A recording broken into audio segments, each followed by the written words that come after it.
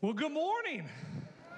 Glad you guys are here this morning. For those of you who don't know, my name's Sean. I'm one of the pastors here, and we are continuing a series through the book of Matthew. So if you have a Bible, you can turn to Matthew 19. We're going to finish up Matthew 19 today, and then we're going to get into Matthew 20 next week. While you're turning there, if you got a Bible, you can turn there. That's great. You got it on your phone, on a tablet. That's all awesome, good stuff as well. If you're joining us online, if you got something with you, you can follow along. But if you don't, here's a thought I had this week. Don't worry about it. Because most of Scripture was actually written to be listened to.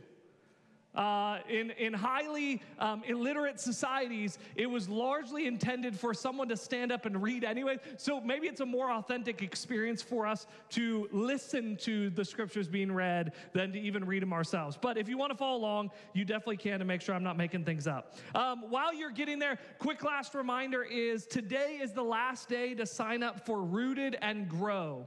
And if you don't know what either of those two words mean, it means that you should get yourself signed up for Rooted.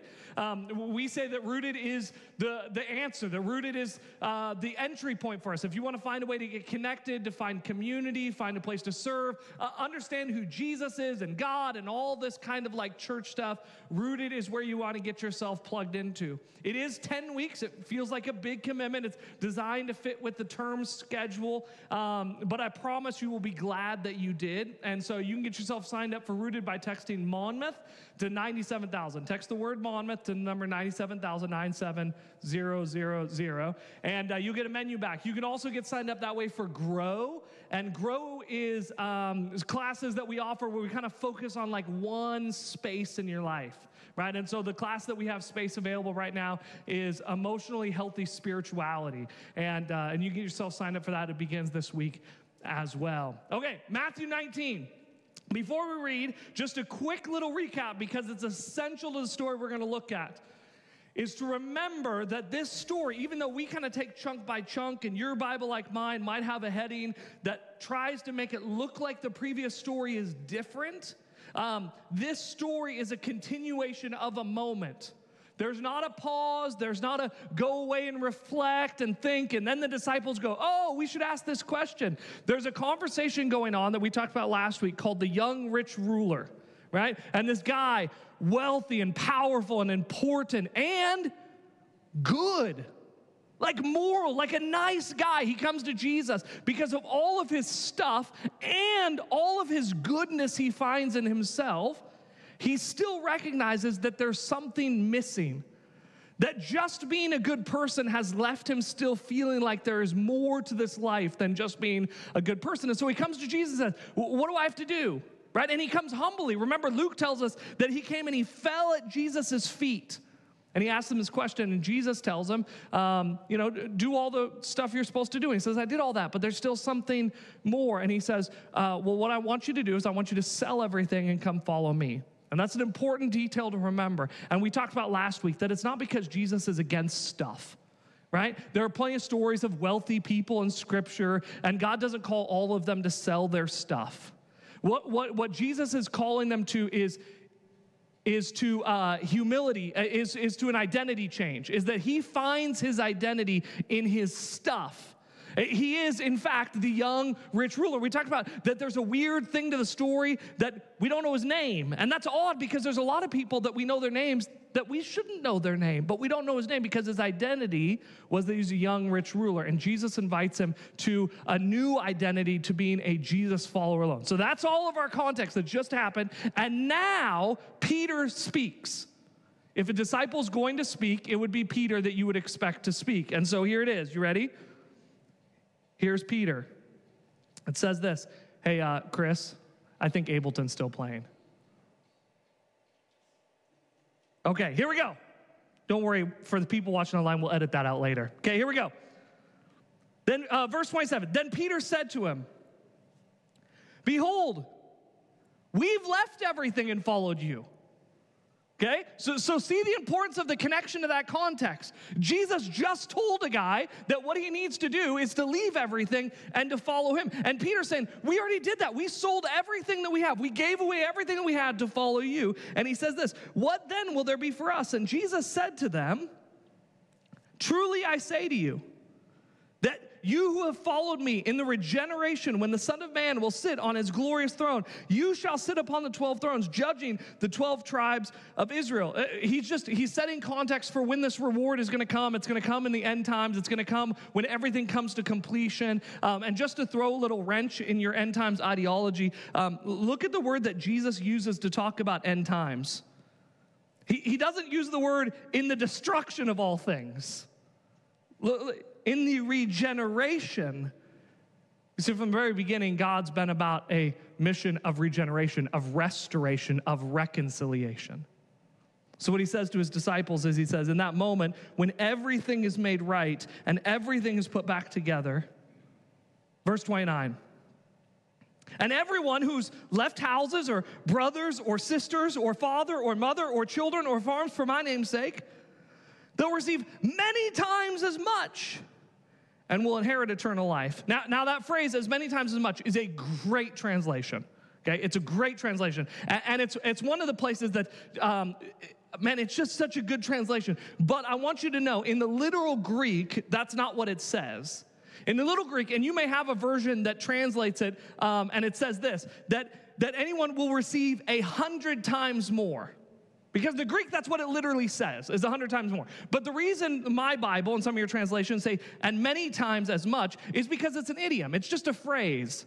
It's to say more than you can count, innumerably more, right? It's not a literal number, so they translate as much as more, but as many, you see I'm good with my words there. They translate, but it literally means 100 times more. So a lot of times throughout today, we're going to talk about 100-fold, and that's why, because that's what the literal Greek says right there. Here's the deal. Little confession. Jesus says weird stuff. Do you know that? In fact, I would contend with you that if you don't know Jesus says weird stuff, maybe a couple scenarios going on. Maybe you just have never actually read the words of Jesus. Like, this is Jesus says weird stuff. Or maybe it's because you don't actually sit and kind of breathe and think about what he's saying. Because look at what he just said. Read with me again, verse 29. And everyone who has left houses. Now, if you leave a house, what'll happen? He says down at the end that you'll get 100 times more. Okay? That could work, right? If for some reason, in our day, it may be more common if you were like a missionary or whatever, but you can find out in the early church that when Christianity was an illegal religion, they very well were risking their livelihood and sometimes their homes to follow Jesus. So he's saying, if following me leads to you losing your home, I'll give you 100 more homes. And we could go, okay, regeneration of everything. I wouldn't want like 100 homes in like one subdivision. That'd just be weird. I don't know what I'd do with all of them, right? But like if Jesus wanted to give me a home in Italy, I wouldn't argue. I'd really like it to be kind of on a rocky shore, but I'm not going to be picky. If he gives me a home in Italy, like I'm going to take it, Maybe in France.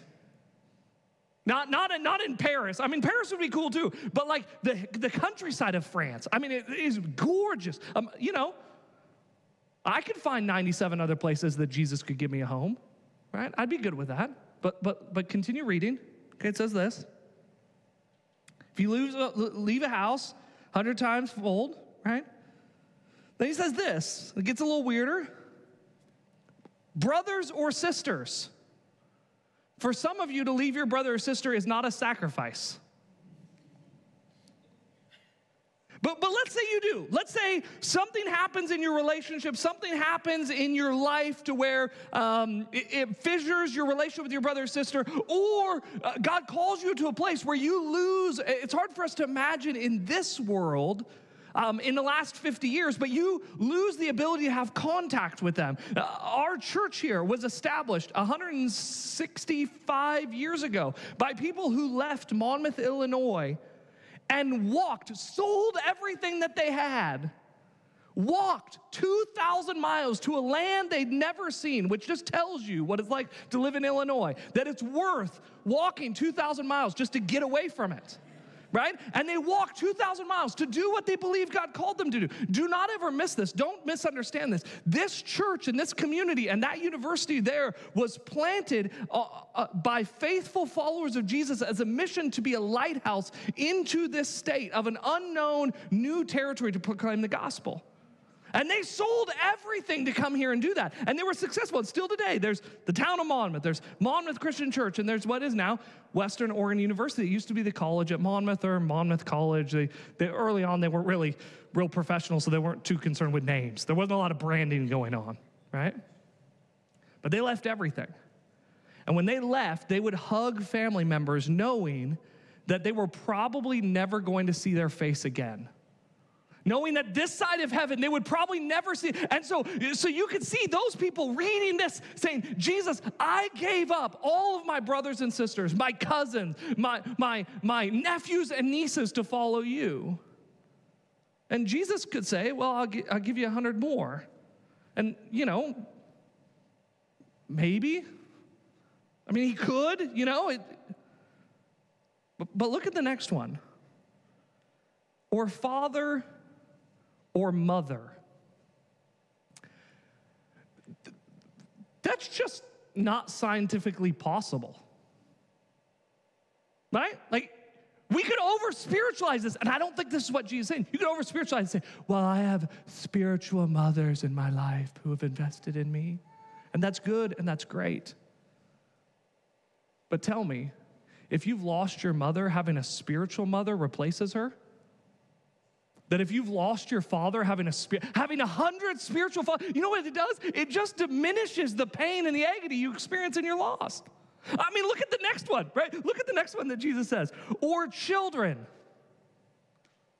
Maybe if you have ever lost a child, or if you know anyone that has, maybe the most hurtful thing you could say to anyone ever is, well, maybe God will give you another kid. Like, how is this an assurance to people? It doesn't make sense. It's weird. Like, just be honest. Don't be nervous. Okay, we're in church. I'm a pastor. I've been doing this a long time. I really believe this book. Okay? But it's weird. It makes sense. Here's what I think is going on here.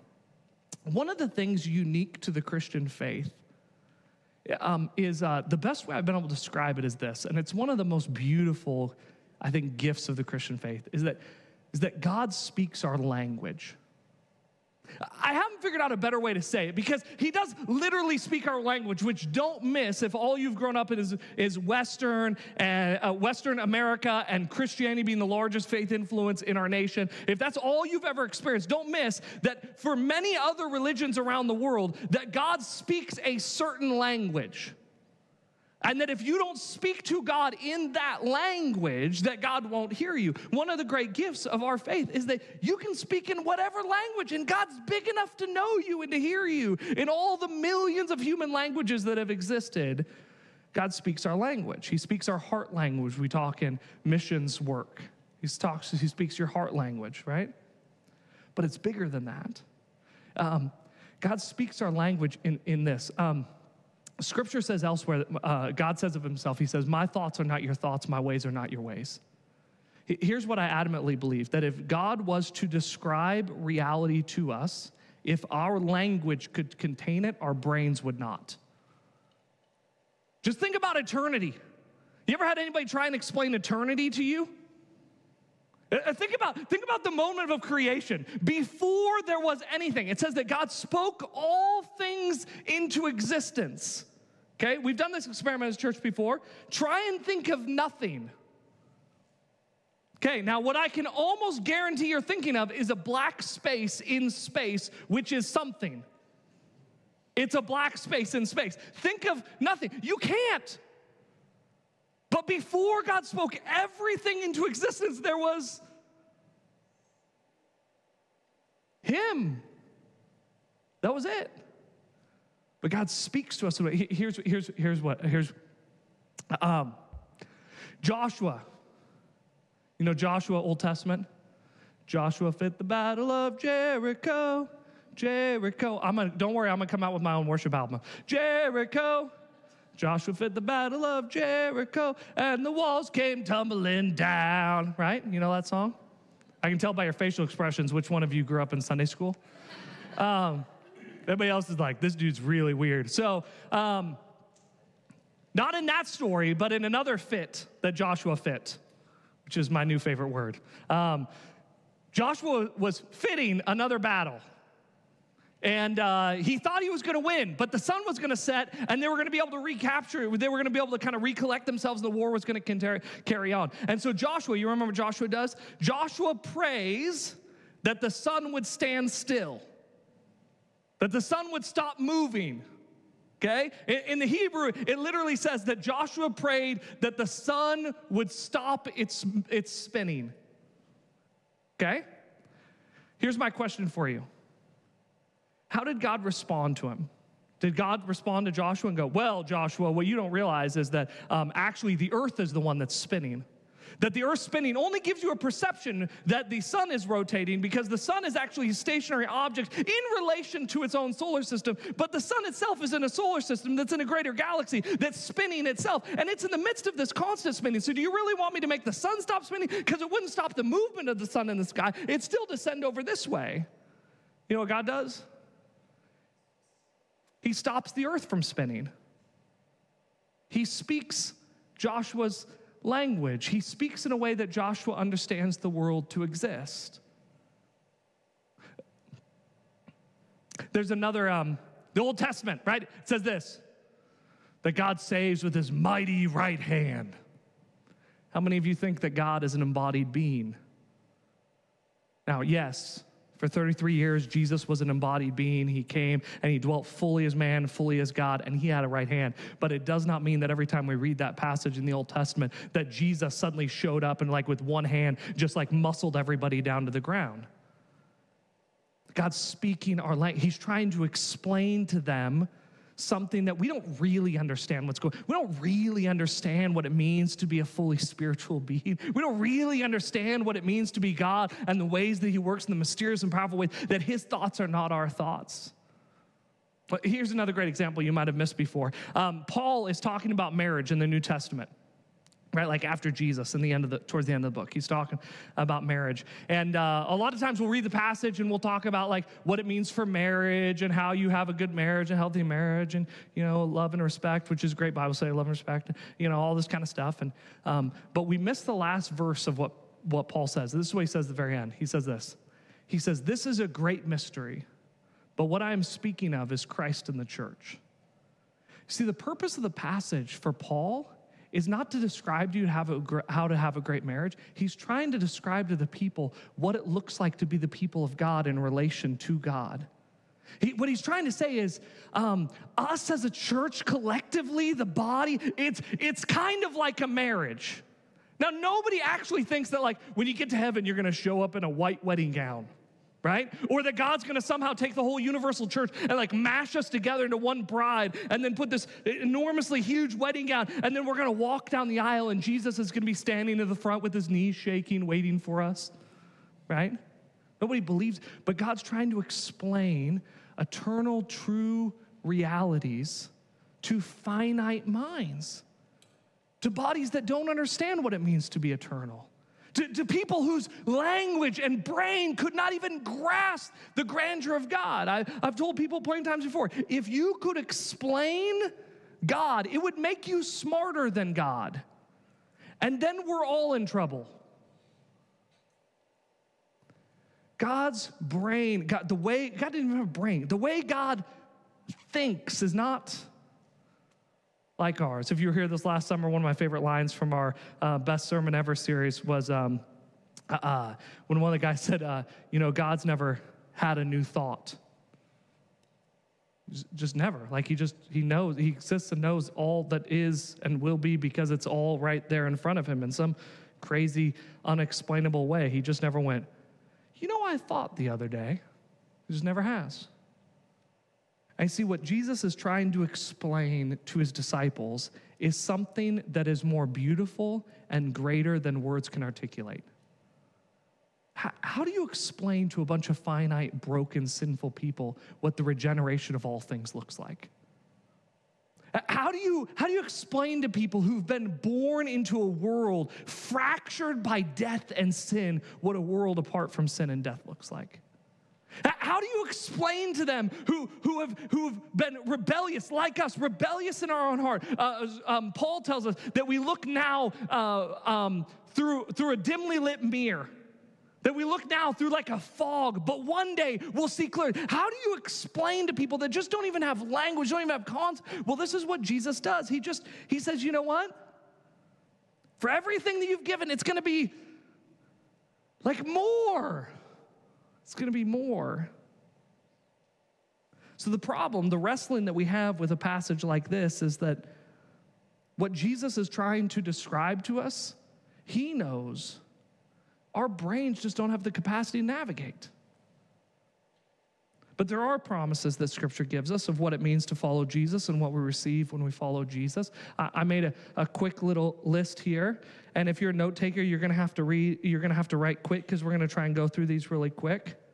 Because our brain can't fully grasp everything, but Jesus and Scriptures tells us something. John 6:37, Jesus tells us that in following Jesus, that one of the beautiful, undescribable gifts that we receive is acceptance. And we live in a culture that I think in a lot of great ways has tried to affirm to people, like, you have a space and you're valuable and you're loved and you're important and you're welcome here. Not just in this church, but like in our greater culture. The problem with that is that if it only ends there, all of us are living some sort of lie. All of us are living some sort of face that we project, and what we do in our mind is we think, yes, you would love me if I was the person I tell you that I am. That you would accept me as long as you don't know about the dark corners of my life, as long as you don't know about that day, about that habit, about that season, about that angry moment, about that evening. But Jesus, God says, I know everything about you. I know all the ways. Think about this. God already knows all the ways that you're going to try and train wreck your life in the future. Do you know that? And that's me being an optimist, knowing that every single one of you are going to make decisions that are going to be stupid. And God already knows those. He says, you have a place with me. John 15 tells us that we get to be a friend of God. And again, if you've grown up in the church world, around the church, don't lose the weight of that. God is not some celestial being out in the distance that expects you to pass a test at the end of your life. He is someone who wants to draw near to you. The whole message of Jesus in the gospel is that God comes near, that he's present, that he's here, that he wants to be with you. John 15, verses 9 through 11 tells us that we can get joy.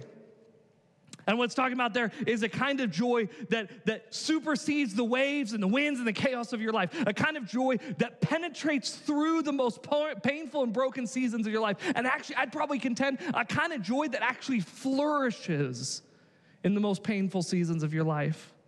Matthew 28 and 2 Corinthians 5:7 tell us that we can live with an eternal, with purpose. We can live with a purpose that we have an eternal impact. Here's the depressing reality for all of us, is in 100 years, for most of us, almost every single one of us, nobody's going to remember your name. You're not important enough. For almost every single one of us in 100 years, the only recollection of our name is going to be a tombstone. But you have the opportunity in being a follower of Jesus to live a life that ripples into eternity, whose purpose and power does not end in your death. Acts 5:31 and a million other places tell us that we have an opportunity for forgiveness. That there is nothing that God will not forgive you for. There is nothing. I mean, think about the thing that you're wrestling with, whether you can receive forgiveness, whether you can live in freedom and life knowing that God has forgiven you. Do you think that you are the first person in all of human history that your sin was too great for the gift of Jesus' blood? We can get forgiveness. Oh, I love this one. Revelation 2, verse 17. This is another one of those places where God's trying to tell us something that our brains would just go, and we don't really understand. And so all it says in Revelation 2:17, you should look it up, it says that he's going to give us a new name.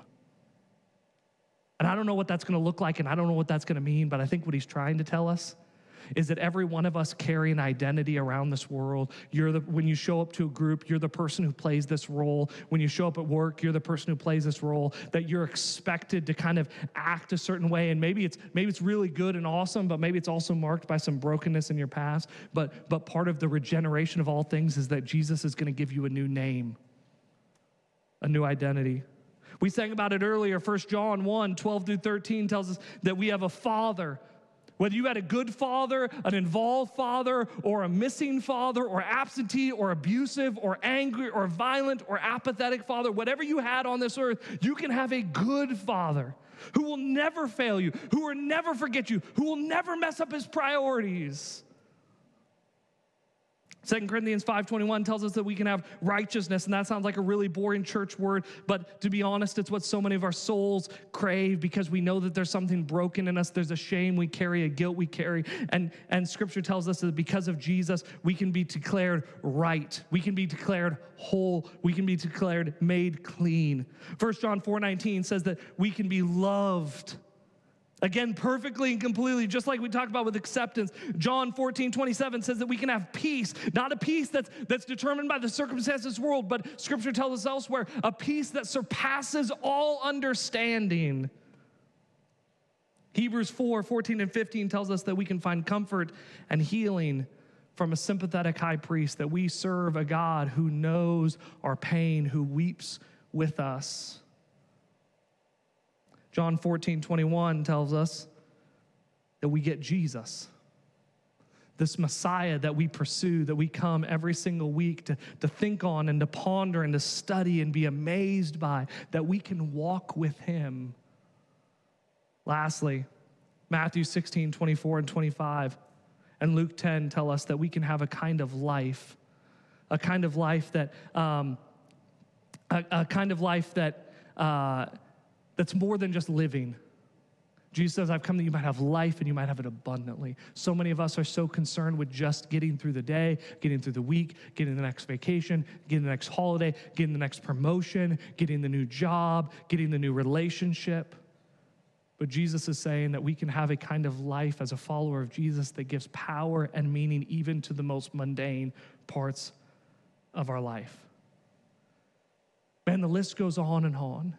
But what Jesus is trying to tell us is that for those of us who are willing to give of who we are, to give up the things that we have to pursue Jesus, that it will be 100 times, abundantly more. So here's the principle. Here's the principle I think Jesus is trying to teach us. Look at the rich young ruler and look at the disciples' response. Here's what I think he's trying to say. Givers get. Givers get. There will be no sacrifice that you give. There'll be no moment that you give that goes overlooked or unrewarded. And see, if we believed that, all of us would live with such open-handedness and obedience. If we believed that every moment that we made a sacrifice or decision to follow Jesus, that God would honor that 100-fold, we'd live totally differently. See, but the sticking point between being willing to give and actually giving is actually in direct correlation to how much you trust that the words Jesus says are true. Chris, come here. Will you help me? Chris is running sound for us today, and so I figured he just wanted to spend a lot of time with me because I assume that's why our tech team volunteers. Because if you've ever run tech team, you'll realize there's no reward for it. Chris, I got an envelope for you. Congratulations. Thank you. Have a great day. No, I'm kidding. Here we go. I know you don't have a microphone, so online people, I'm going to repeat everything you say, okay? So don't talk too much. Okay, here we go. Chris, how much is that? $1. There you go. Good job, okay? You want to put that in your envelope there? This is all the change I could find in my truck. It's not much. Yeah. I think that's 98 cents. You agree that's 98 cents? Close enough. Okay, perfect. There you go. Okay. There you go, Chris. You can close that up there. Okay. Now here, what I want you to do is I want you to put that between your hands, between your palms. You can turn sideways here because they need to kind of see. I know you guys aren't back there, aren't going to see it, but we're going to do our best, okay? Now, here's the deal. I have $20 in here. because I'm not as rich as Jesus. So tenfold, okay? Are we good with that? Do you believe I have $20 in here?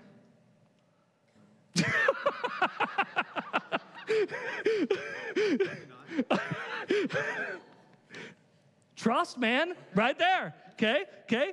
Our willingness to give is in direct correlation to our ability to trust, okay? So I got $20. See, I hid it in here because I didn't want you to cheat, okay? Because I wanted you to trust me. Now, since you didn't trust me, ye of little faith, get behind me, Satan. I'm kidding, okay? Now, here, I have $20 here, okay? Now we know I have $20 here, right? And I'm gonna be faithful to my word. I got $20 here. Now, you can have this $20, but the only way you can have this $20 is if you clasp it between the palms of your hand, okay? Go for it.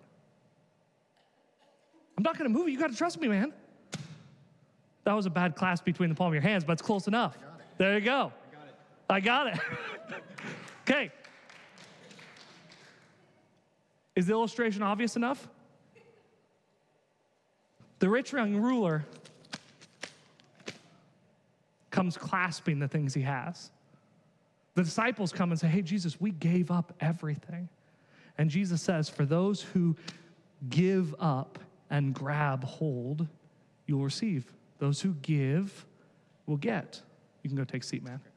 I have a quote on my wall, and it says this: still he seeks the fellowship of his people, that through pain and suffering he might remove their hands from the things of this world and attach them to himself.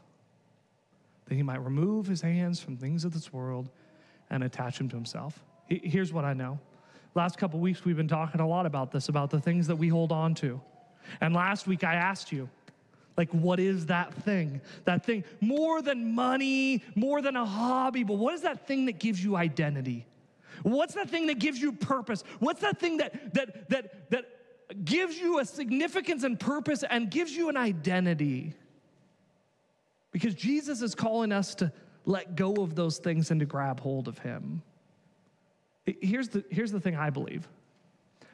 I believe that every single one of us knows what that thing is. I believe that today, in this moment, I bet that you know the things that God's been wrestling with you about. I bet you know the things that God's been telling you. You need to let go of this.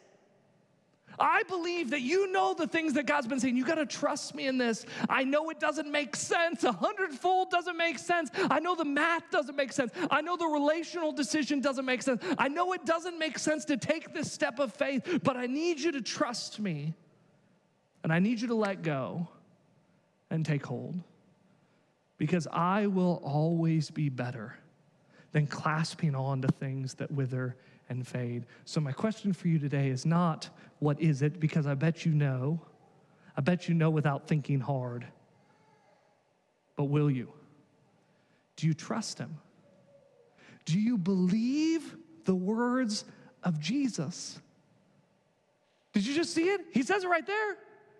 Anyone, that's you, that's me, who gives up much more, abundantly more. So the question today is simply this: will you let go of it? Will you let go of it? Because there's life on the other side.